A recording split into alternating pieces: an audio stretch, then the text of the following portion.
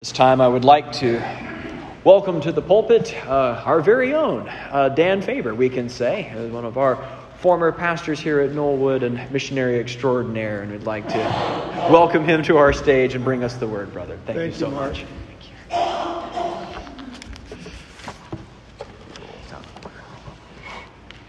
It's a blessing to be back at Knollwood, to see so many faces that we have known through the years, and some of you that we have worked with and done ministry with for so long. What a blessing it is to be back and especially to see how God is continuing to bless this church and use it mightily. We're going to turn in our Bibles and look at three passages quickly. If you would turn first of all to Luke 4:42.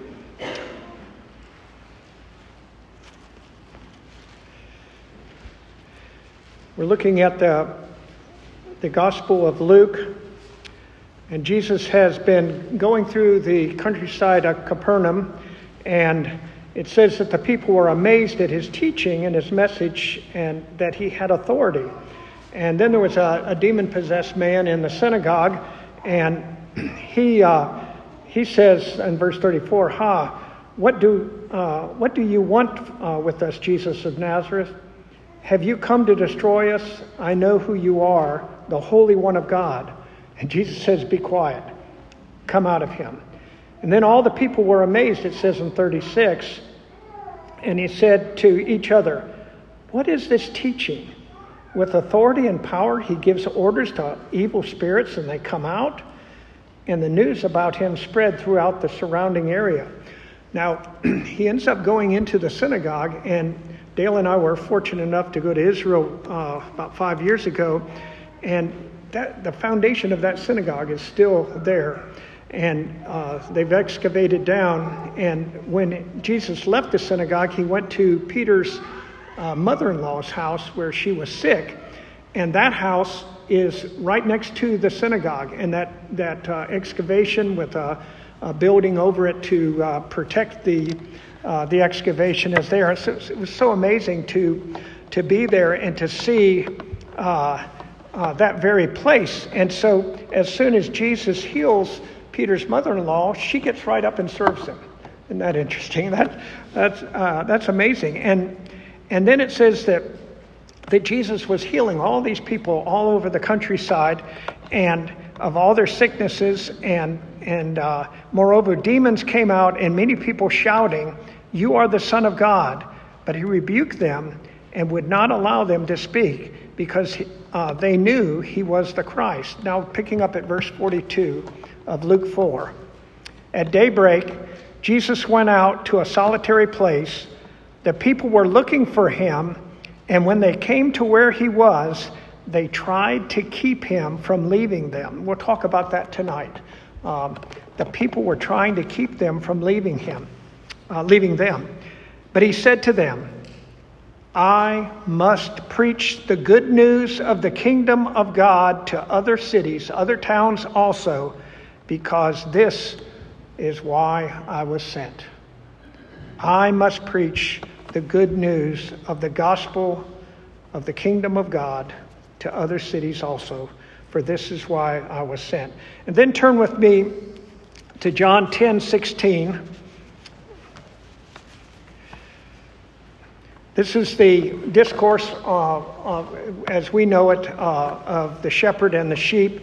And Jesus says in verse 10, the thief comes to kill, steal, and destroy, but I am come that you might have life and have it more abundantly. He says, I am the good shepherd. The good shepherd lays down his life for the sheep. And then in verse 14, he says, I am the good shepherd, and I know my sheep, and they know me. And he says, just as the Father knows me, and I know the Father, and I lay down my life for the sheep. And then he says this, which sometimes we skip over. I have other sheep that are not of this sheep pen or sheepfold. I must bring them also. I have other sheep that are not here in the household of Israel. Let's turn then to Matthew 24.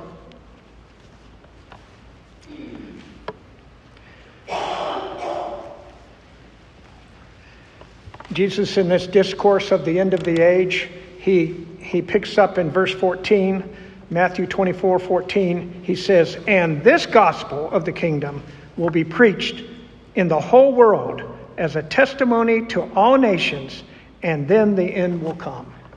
Thus far the reading of God's holy word. Let us pray. Lord our Father, we are so blessed to be a part of your great kingdom enterprise throughout all the ages and even to this day. Father, we thank you that you have called even people like ourselves to be a part of that kingdom and to preach the gospel of the kingdom of God to other people all over the world. Bless us as we hear your word today. In Christ's name, amen. Now, as you look at the scriptures, we oftentimes think of the scriptures as being mostly about the Jews and the Greeks and the Corinthians and the Ephesians and so forth. And yet we find in some of the texts that we read today that we're in those texts too. He's speaking about us in the future. As we read in John 10, he says, "Other sheep," that's me, that's you. He says, "There's other sheep I have that are not of this fold, and I must bring them." He says, "And they will hear my voice, and there will be one flock and one shepherd." And then, as we read also, "I must preach the gospel of the kingdom of God to other cities also, for this is why I was sent." Jesus knows with certainty why he was sent into this world. And so he is giving us the same concept of what our calling is, why we were sent. Last night when we were here to begin the conference, we read from Jesus' high priestly prayer in John 17. And over again, he reminds the hearer, us, as he prays to the Father. He says that the Father sent me, just as the Father sent me. And the world will know why the Father sent me. And that I have been sent, and so have they. They will be sent. They're sent with the truth of the word. And so there's this great sense of knowing exactly who he is, our Savior. In everything that he did, he knew why he was here. The people, as we'll talk about tonight, they had all kinds of ideas of what they wanted Jesus to do. They wanted him to heal more people. They wanted him to cast out more demons. Hey, this is a great deal. Look at this. And he says, no. Yes, there's probably value in all of that, but this is why I was sent. And so he left them and went and did what he was called to do. And so we see that throughout history, God declared that he would reach all peoples and all nations, that it was his intent that others would believe.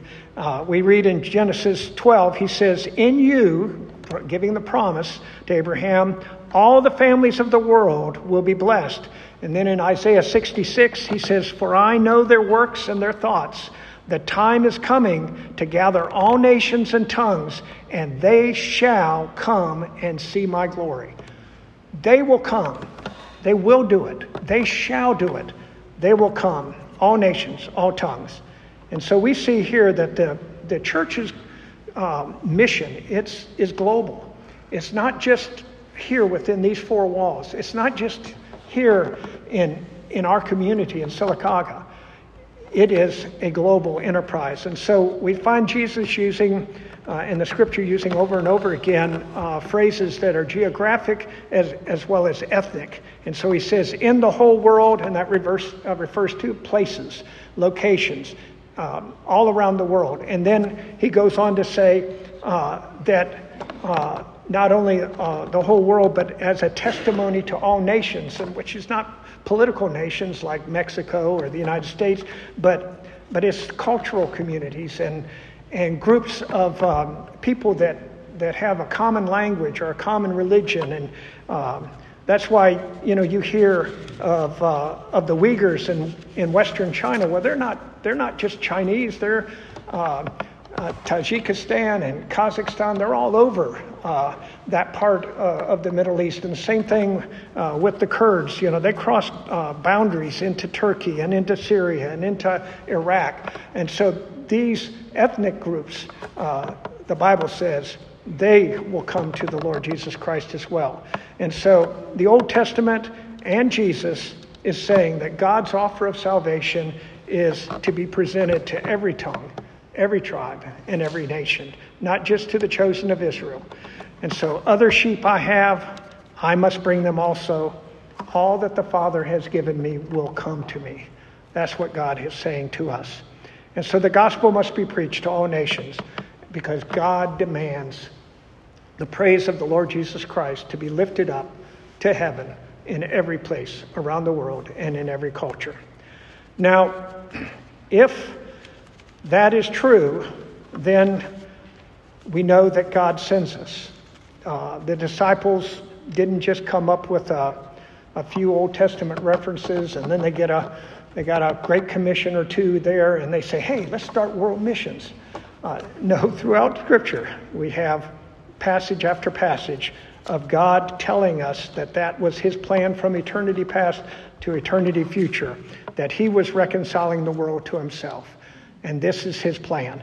I must preach the gospel to all these cities. And so a lot of times we in the church and in missions, we get into all these great enterprises and we have these strategic plans and we're focusing on this group or this problem or, we get all technical. And when we look back at the scriptures, we see that God says, my kingdom will come on earth as it is in heaven. These are all declarations. It's not like, I hope they'll come. Maybe it'll come. We ought to try to see if it'll come. He says, thy kingdom come on earth as it is in heaven. And that's the way it's going to be.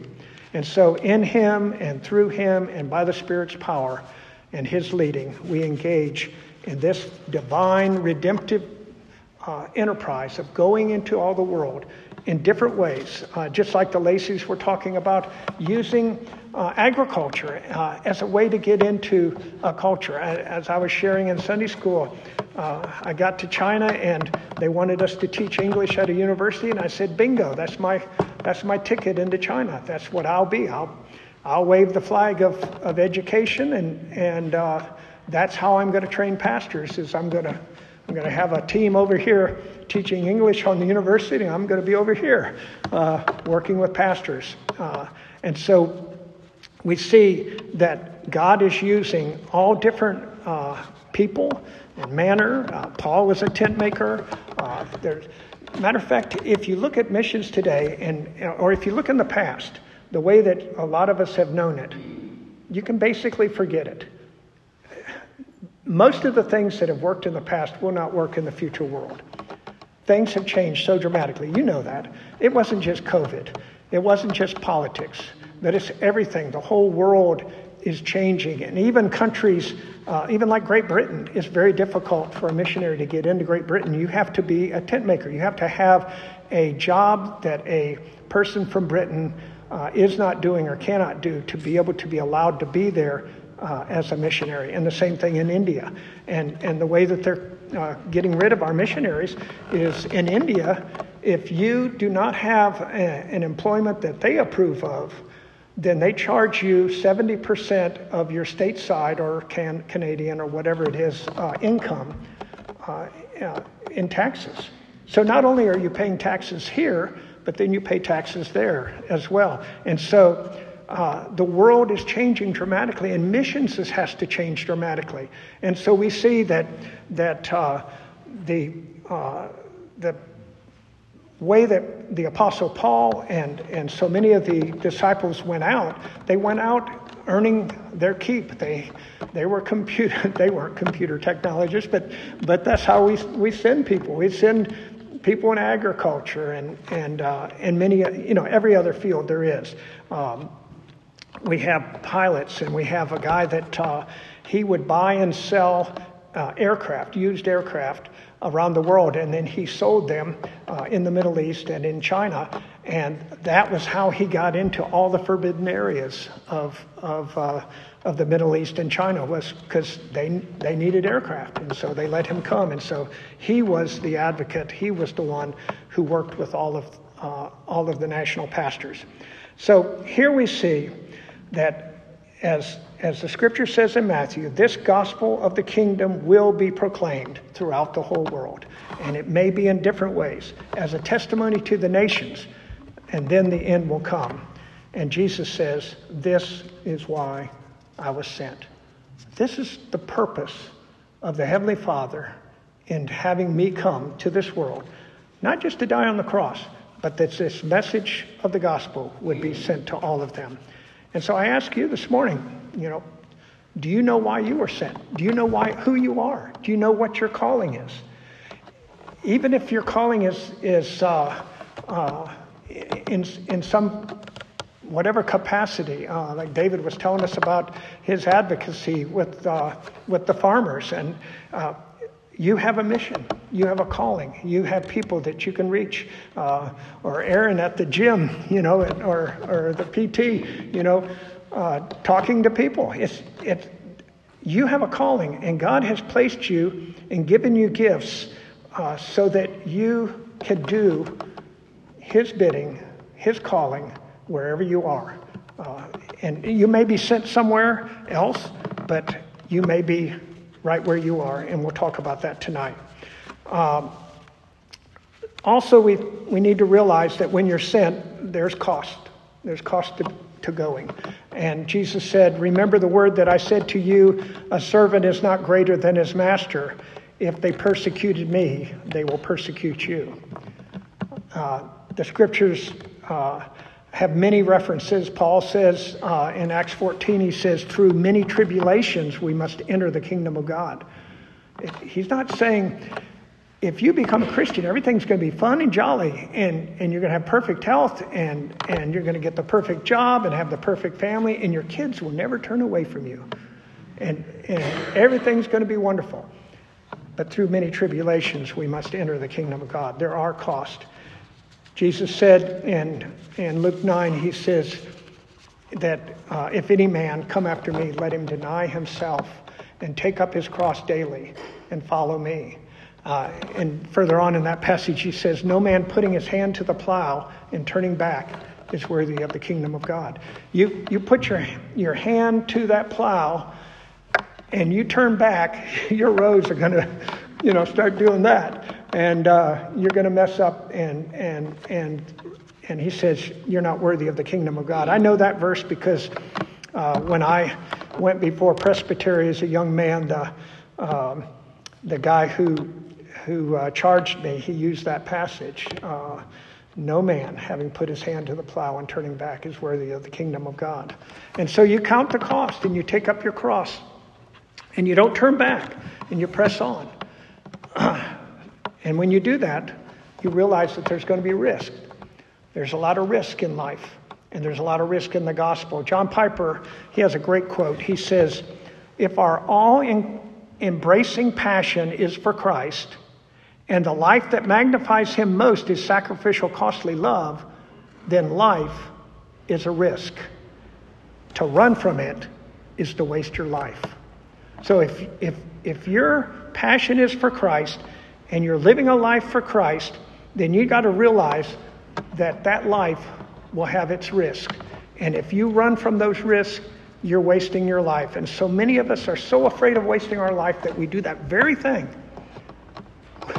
We run from it and we lose our life. As Jesus says, he who tries to save his life will lose it.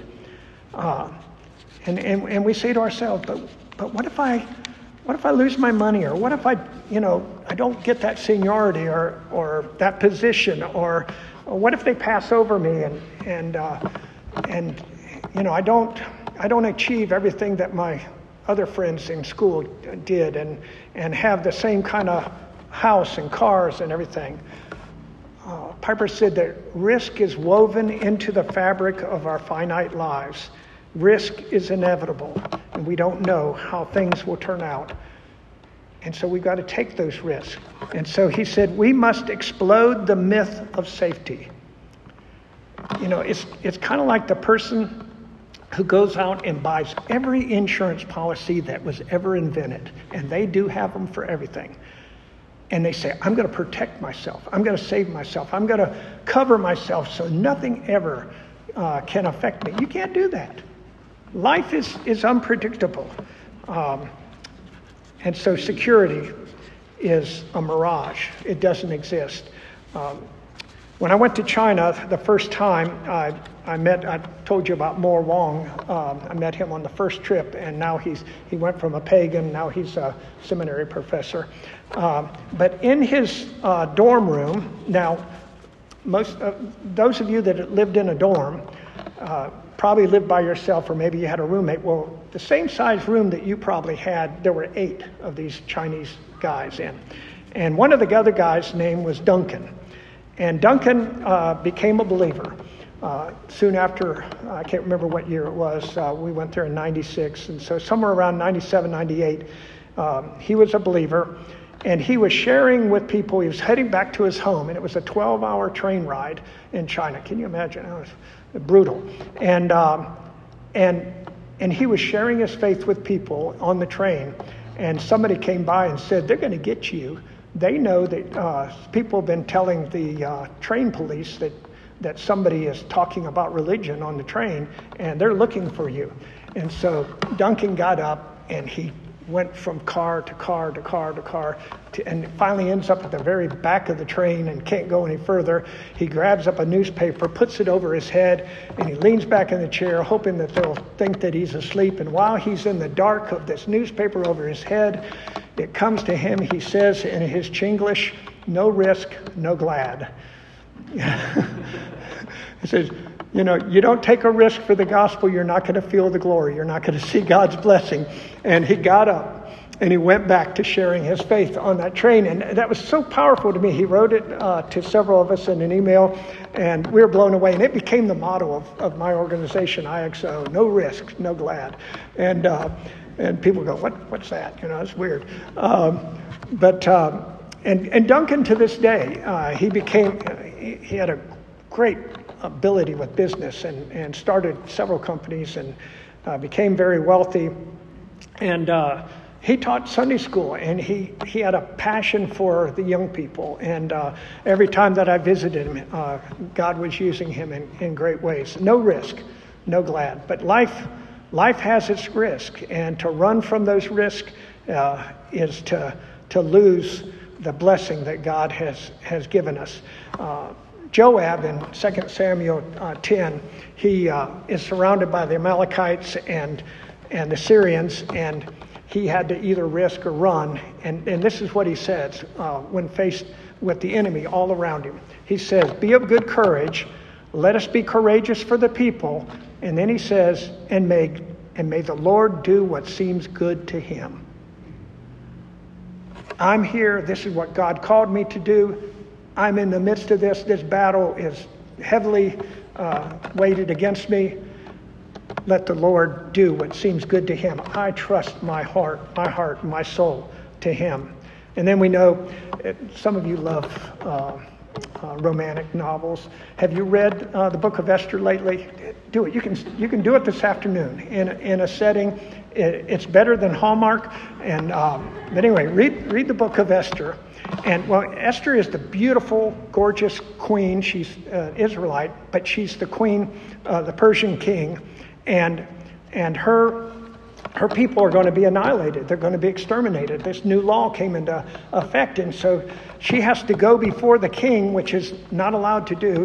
You get your head cut off if you go before the king and he's not bid you. And so she concludes, I will go. If I perish, I perish. What an incredible resolve. It's a classic phrase of faith. But how did she get there? Well, her uncle Mordecai, he comes to her and says, you're the one. You've got to go before the king. And she says, how can I do that? And she gets all of her servants to pray. And he says, who knows whether you were born for such a time as this? who knows if any one of you was born for such a time as God's going to use you in his kingdom with that one person, with that one project, with that one word of advice or saying or standing firm. And then Mordecai, he says, don't think that you will, don't think that you'll thwart God's kingdom. He says, for if you remain completely silent, he's talking to Esther. He says, at this time, relief and deliverance will arise from another place. God will raise up somebody else in your place, and you'll be left behind. He'll take the mantle off of you and give it to somebody else if you do not stand up and you miss this blessing. Jack Chin Chin says, move out or miss out. Jesus said that if the gospel is not preached, the very rocks will cry out. And so don't tell God that you feel called to be here. I'm not called to missions. I'm called to be here. Then if you are, then do it. Then be a part of the Care House. George Perkins and I, he worked for the Red Cross, and we used to go to the jails and minister together. And so First Pres had this extra house that they were going to donate to the purpose of all the projects that George was doing at the Red Cross. And we had food coming in and all this stuff.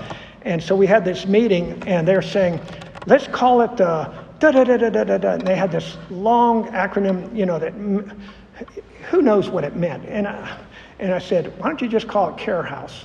And so George and I, we named that. So this week, when you go to Care House, just know that we were there when it started and we named it. But anyway, you could be at Care House. Maybe God has called you to be at Care House, or to be involved in Vapor, or to be involved in any of the ministries that are involved here in this church, in this community.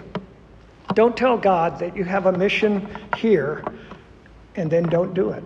Don't tell God that you believe that your calling is here, but you don't even fill out a faith promise.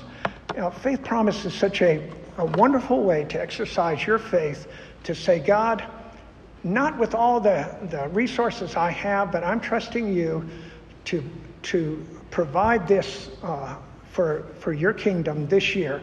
And I'm going to be excited to see how you are going to bless me to be able to bless others. And you're going to bring in money. I mean, one time I was in Home Depot and a rack of stuff fell on me and it busted my hand. And so, I got over it. Well, Home Depot, you got to sign a thing, and we're sending you $500. And I'm going, you don't have to send me $500. I'm okay. And they're going, no, you got to sign this thing, this waiver and everything. And I said, you know what? God gave me that. And so that was part of my faith promise that year. God can use you even when Home Depot messes with you. Advancing the cause of Christ is worth your life. And whatever he calls you to do is worthy of you striving in his kingdom, to work for him in whatever way he's calling you to do. And you need to ask yourself, either here in this place, on the other side of the street or the other side of the world, God, what are you calling me to do?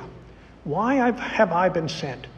The Lord Jesus Christ knew exactly what his mission was, and he did not stray from it. He did not let people pull him one way or the other. Lord, keep me straight and keep me focused on your kingdom and your calling, and let me know why I have been sent. Let us pray. Father, I thank you for Knollwood. I thank you for the faithfulness that they've had through the years, and ask that you give them a renewed sense of your calling on their lives and this church's life. I thank you for sending Dale and I to Mexico back in the 80s. I thank you, Father, that you have raised up people here that love you and are active, involved in loving your kingdom right here in Sylacauga, Alabama. Now bless us, Father, as we continue to worship you and as we call for more laborers to be in your harvest. In Christ's name, amen.